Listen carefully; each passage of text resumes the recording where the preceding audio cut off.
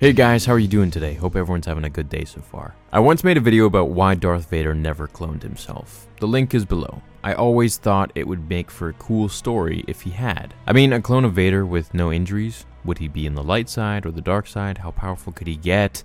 What if, well, we can just keep going on and on. Before I do that, I'm going to stop myself. Now, just because Vader never cloned himself doesn't mean that he was never cloned. And this story, as you can probably tell, is from Legends. So let's begin. During the reign of the Empire, a Force-sensitive Alderaan survivor and her brother arrived at the abandoned rebel outpost on Dantooine, where they decided to lay low for a while and hide among one of the local Dantooine nomadic tribes.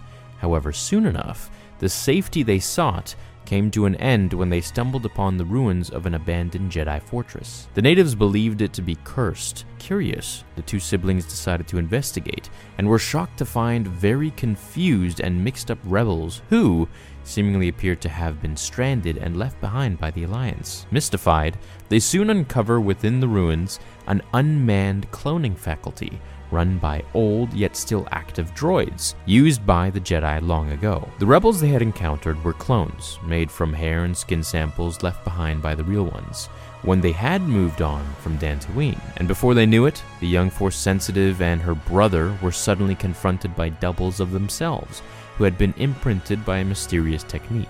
The droids utilized this technique, which gave them their originals' actual memories and personalities. Except the process was faulty, as it was with all clones that the droids had created in the facility. They only had partial mental function, and their synchronized personalities were flawed. Therefore, every clone was unhinged and violent, and just when they thought it couldn't get any worse, a dark helmeted cloaked figure appeared, none other than Darth Vader himself. Or was it? Apparently, sometime before A New Hope, Vader had visited the ruins of the Jedi Fortress with a squad of stormtroopers, and the facility's defenses had soon ambushed them with security turrets, wiping out all of the Dark Lord's troopers and injuring Vader. Enough so that he had left some of his blood behind. Now, this means they would have either had to, hit him in the chest or the abdomen or, the thighs, because that's really all that was left of him. Or, of course, his face, but that's unlikely. There had been enough genetic material for the droids to follow their programming and begin the cloning process. However,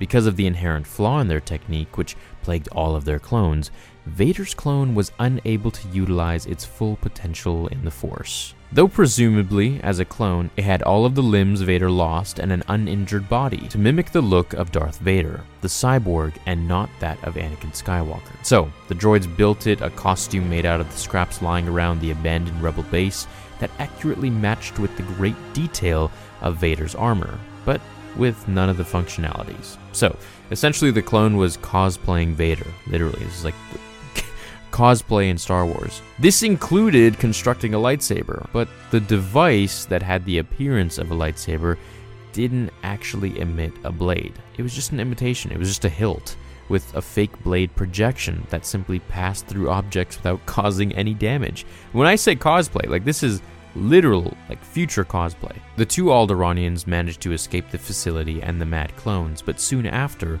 the real Darth Vader returned and, to his surprise, was confronted by his own clone. But not being as powerful as the actual Sith Lord, Vader's clone ultimately fell to Vader's blade. The Dark Lord contemplated the clone's nature briefly, before he finally decided to depart the facility for good. So it makes me wonder, was Vader actually contemplating on cloning himself and trying to perfect, the clone to go back into Anakin's form? And then maybe if he learned how to do essence transfer, the power that we've learned in Legends, which Palpatine tried to do many times after Return of the Jedi, he would be able to basically transfer himself into the new Anakin body. But of course, this is super difficult and it never happened. So that's just a theory. Now, I think this story is interesting, but also a missed opportunity. What if the cloning process didn't make Vader's clone insane, but maybe only restored part of his memory? I mean, it could have been cool if the clone thought it was Anakin, with its last memories being of events shortly before Episode 3, or maybe slightly during the beginning. Then confronting the real Darth Vader and seeing that his ultimate fate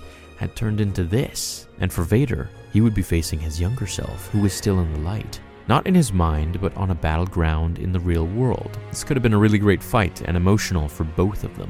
Of course, there is a reason that we didn't get that. This all takes place in a book that was released before The Phantom Menace, so that's why it's droids and not Kaminoans who are the cloners, and probably the real reason that the writer put the clone in Vader's armor is that no one at the time knew what a young Anakin Skywalker would really look like. But I still think it's a fun little story, 2 Darth Vaders fighting. Let me know what you guys think down below. Hope you enjoyed this Legends tale from the book Galaxy of Fear, Clones. Have an awesome rest of your day. Throw a like on this one if you enjoyed it, and I'll catch you in the next video. Until then, remember, the Force will be with you, always. Now, fulfill your destiny.